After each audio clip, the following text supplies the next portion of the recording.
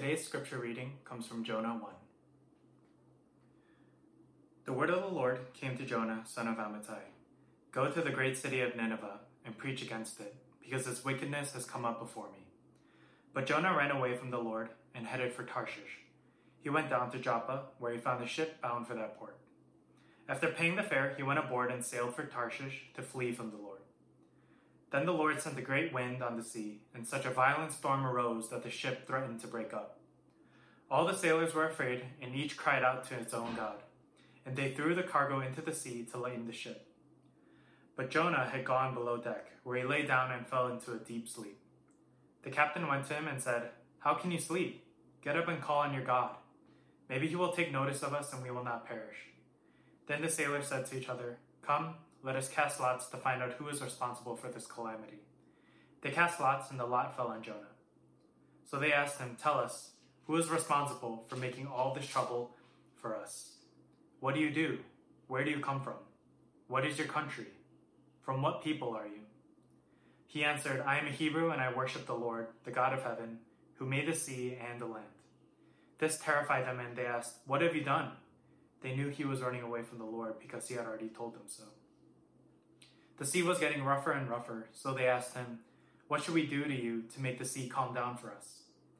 "Pick me up and throw me into the sea," he replied, "and it will become calm. I know that it is my fault that this great storm has come upon you."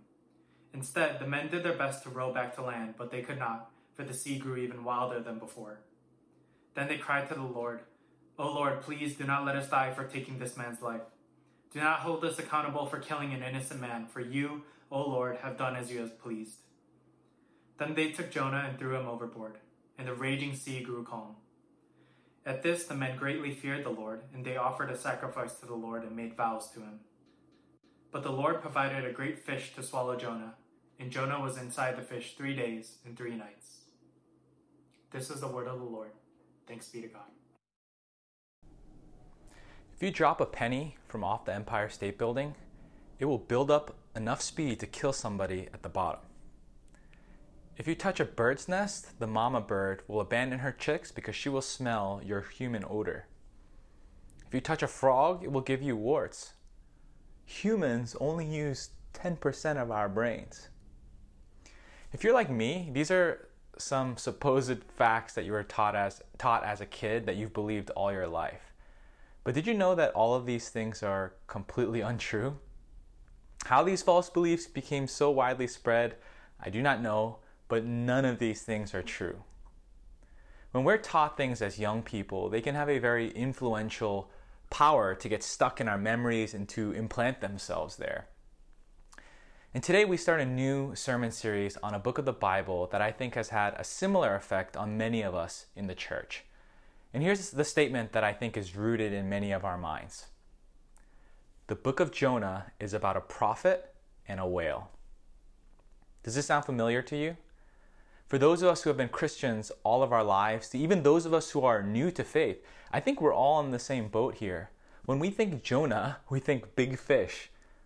But just as it's completely untrue that humans only use 10% of our brains, it is a complete misunderstanding to think of this book of the Bible as one about a man who gets swallowed by a fish.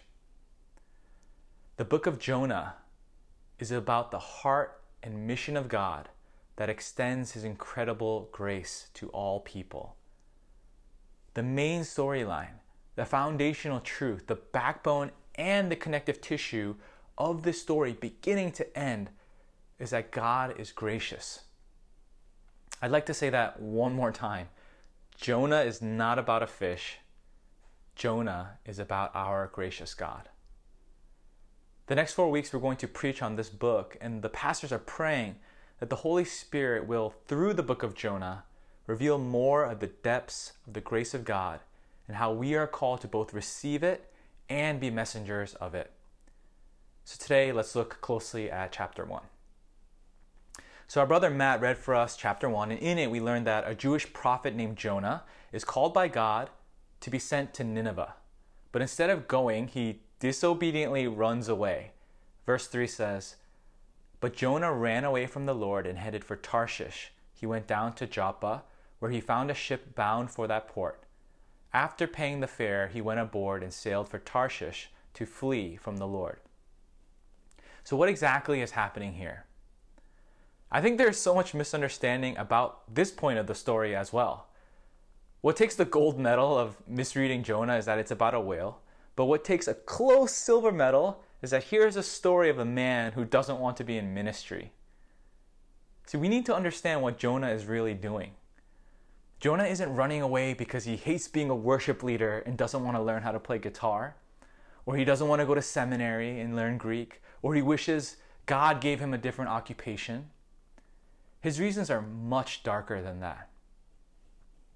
He's running away because God calls him to Nineveh. And Jonah hates Nineveh. Jonah hates Ninevites. Jonah is running away because God is calling him on a missionary journey to a people group that he despises. What we have here, friends, is a biblical prophet called by God who is an ardent nationalist with twisted patriotism. He's a bigot and a hate-filled, rage-filled racist. So the question is, why does Jonah hate the Ninevites so much?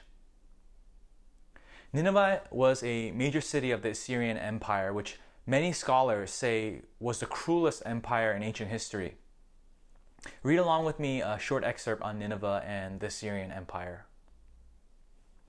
Assyrian kings often recorded the results of their military victories, gloating of whole plains littered with corpses and of cities burned completely to the ground. The emperor Shalmaneser III is well known for depicting torture, dismembering, and decapitations of enemies in grisly detail on large stone relief panels.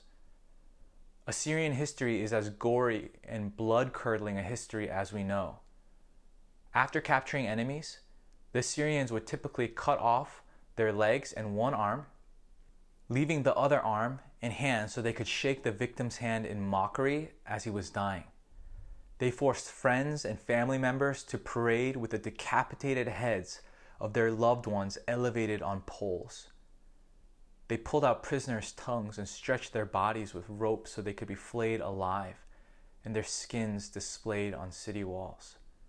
They burned adolescents alive. Those who survived the destructions of their cities were fated to endure cruel and violent forms of slavery. The Syrians have been called a terrorist state.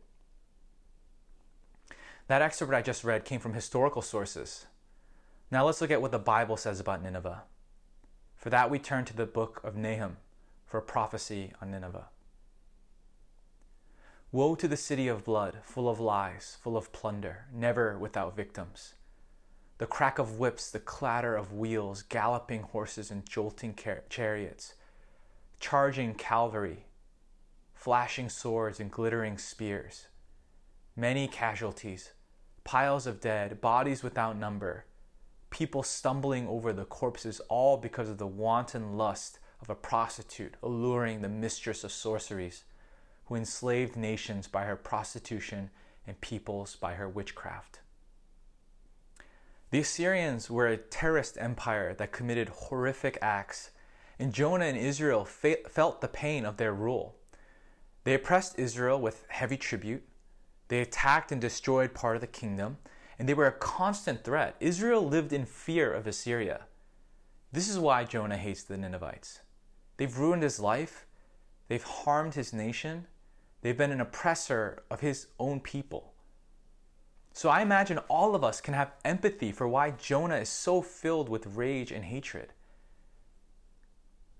And yet, this is exactly the people who God is sending Jonah to preach repentance to. But as we know, Jonah does not go initially, he runs away. Verse 3 says he headed for Tarshish. Take a look at this map. We know that Nineveh was located in what right now is northern Iraq.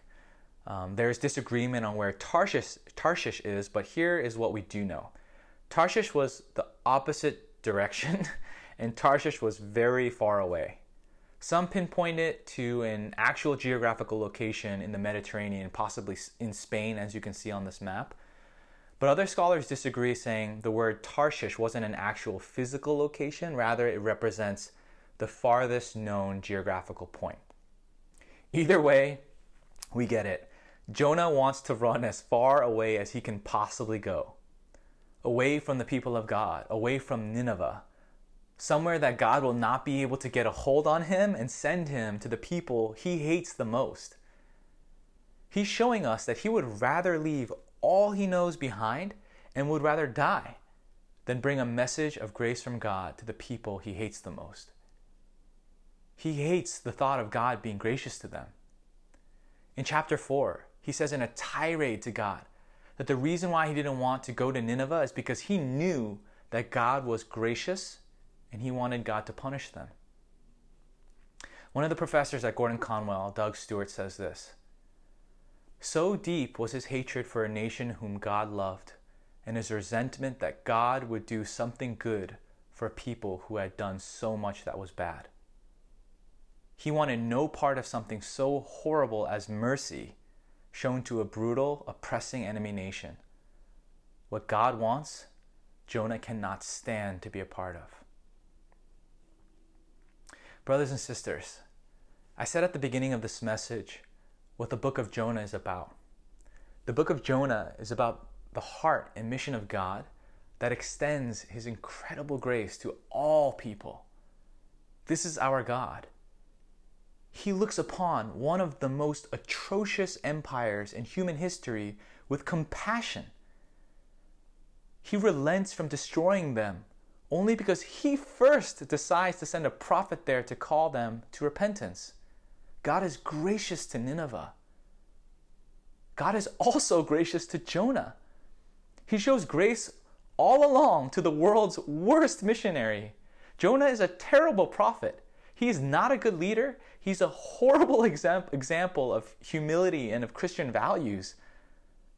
But God is gracious to him too. Jonah should have died as he deserved on that boat. But instead of letting him die, God sends a fish to swallow him and keeps him alive. God does not punish Jonah for his sin. He saves him instead. In response to Jonah chapter 1, I want to frame my major point and application in a prayer.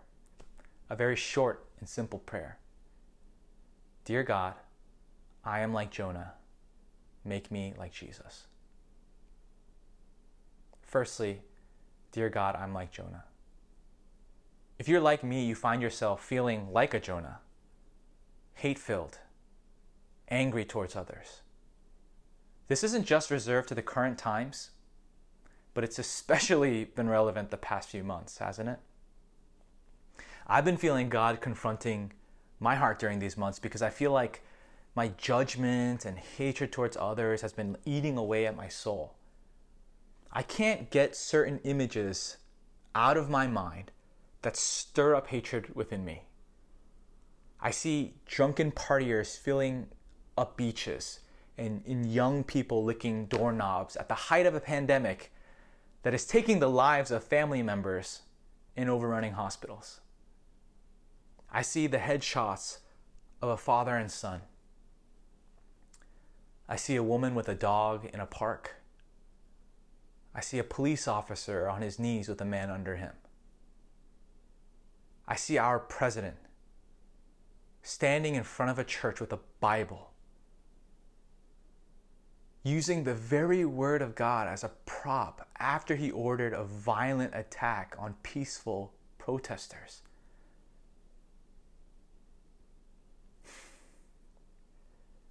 And if I were to think of God calling me to preach grace to these people, I don't know what I would do. It's with these thoughts that I start to understand why Jonah ran away. Maybe I would run away too. Maybe I'd call Elon Musk, be like, hey bro, send me to space. But brothers and sisters, this is not what the Lord wants of us. This is not how we witness as Christians to a hurting world. Let us ask God to soften our hearts, to surgically remove the rage and hatred and replace it with something else. The second part of our prayer. Dear God, I'm like Jonah. Make me like Jesus. Many of us today are angry because of all the wrong and injustice right now. And I'd like to remind us of what happened at Jesus' crucifixion. Jesus' trial was completely unjust. You had a man who committed no crime and did no wrong, arrested and brought to trial. And you didn't need a camera to show footage to the public. This isn't a situation in which if only others had seen it, what had happened, it wouldn't have gone differently because everyone was there. Citizens in the community were there. The leaders of the community were there. Law enforcement was there. Religious leaders were there. Political leaders were there. Actually, not everyone was there. You know who wasn't there? His best friends. They left, but everyone else. At the cross, we see how great the love and grace of our God truly is. Because Jesus, upon the cross, chooses to be the bearer of injustice so that his accusers and his murderers would be subject to the grace and love of the Father. He prays for them. He forgives them. He dies for them. At the cross, we see the anger, the wrath, and the justice of God poured out on the perfect Son. God enacts his justice. Jesus lives out his grace. And repentant sinners are crowned in glory. We see in the gospel a combination of the grace and the justice of God. God gets angry. God hates sin and the brokenness of this world, and he exacts his punishment for it. But his grace also leads him to simultaneously be compassionate. Therefore, he takes the punishment not on the sinners, but on the sinless Jesus.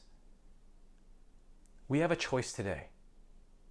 We all are coming to a crossroads of whether our anger will lead us to sinfulness or our anger will lead us to godliness.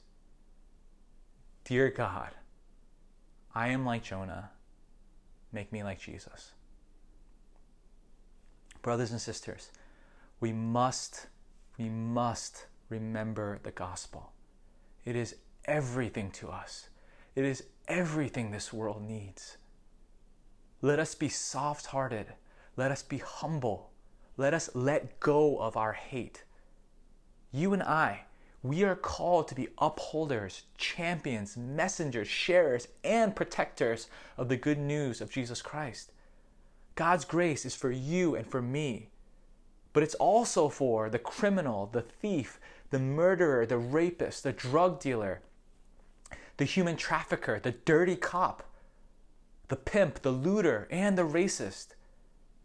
So great is the grace of our God. Let us, in this difficult time, display that grace to our hurting country today for the glory of God and the good of mankind. And so we pray together, dear God, we are like Jonah. Make us like Jesus. And in his name we pray. Amen. The communion table is a reminder to all of us about the harmony of God's justice and grace. The broken body and the blood shed means both things. It shows us that God will not leave sin and injustice unpunished. And it shows us the length that God would go to be gracious to those who deserve that very punishment. The communion table is not just empty symbols serving as a function to remind you of a past event. The communion table is real, present fellowship with God. So I'd like to remind you that your invitation to partake is your invitation to be in the actual and real presence of Jesus. So I ask you to approach this communion service humbly, reverently, and prayerfully. By the grace of our Lord Jesus Christ, I invite you to partake in this holy meal. These elements that we partake are from Jesus, symbols of his grace given to you. Now hear the words of consecration from Matthew 26 through 28. Now as they were eating, Jesus took the bread and after blessing it, broke it and gave it to his disciples and said, "Take, eat. This is my body." And he took a cup, and when he had given thanks, he gave it to them, saying, "Drink of it, all of you, for this is my blood of the covenant, which is poured out for many for the forgiveness of sins." The body of Christ broken for you.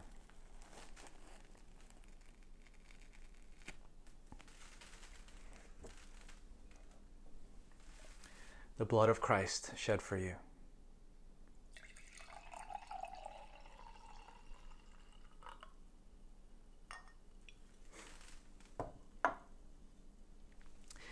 You can go ahead now and rip off a piece of bread and dip it in your juice, but please do not eat it yet. I will lead us through a short prayer and we will take together as a unified church.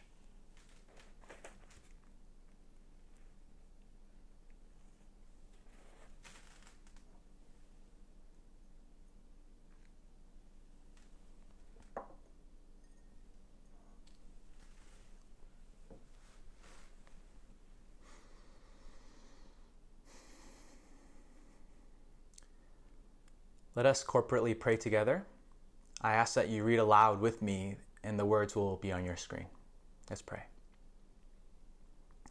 Heavenly Father, we come to your table and we humble ourselves before your holy presence.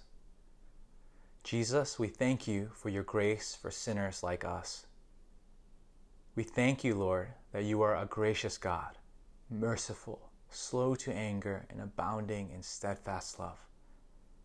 Forgive us for the ways our hearts have been filled with hate and judgment towards others in the way that Jonah felt towards the Ninevites. We pray now for your grace to pour out on those whom you love that we have hated. We ask that you make us like Jesus. Fill us with grace, compassion, love, and justice for your glory and our good. So as bread and wine are needed to feed the body, would your gospel be the only thing needed to feed our minds and souls? In Jesus' name, amen. Let's partake together now.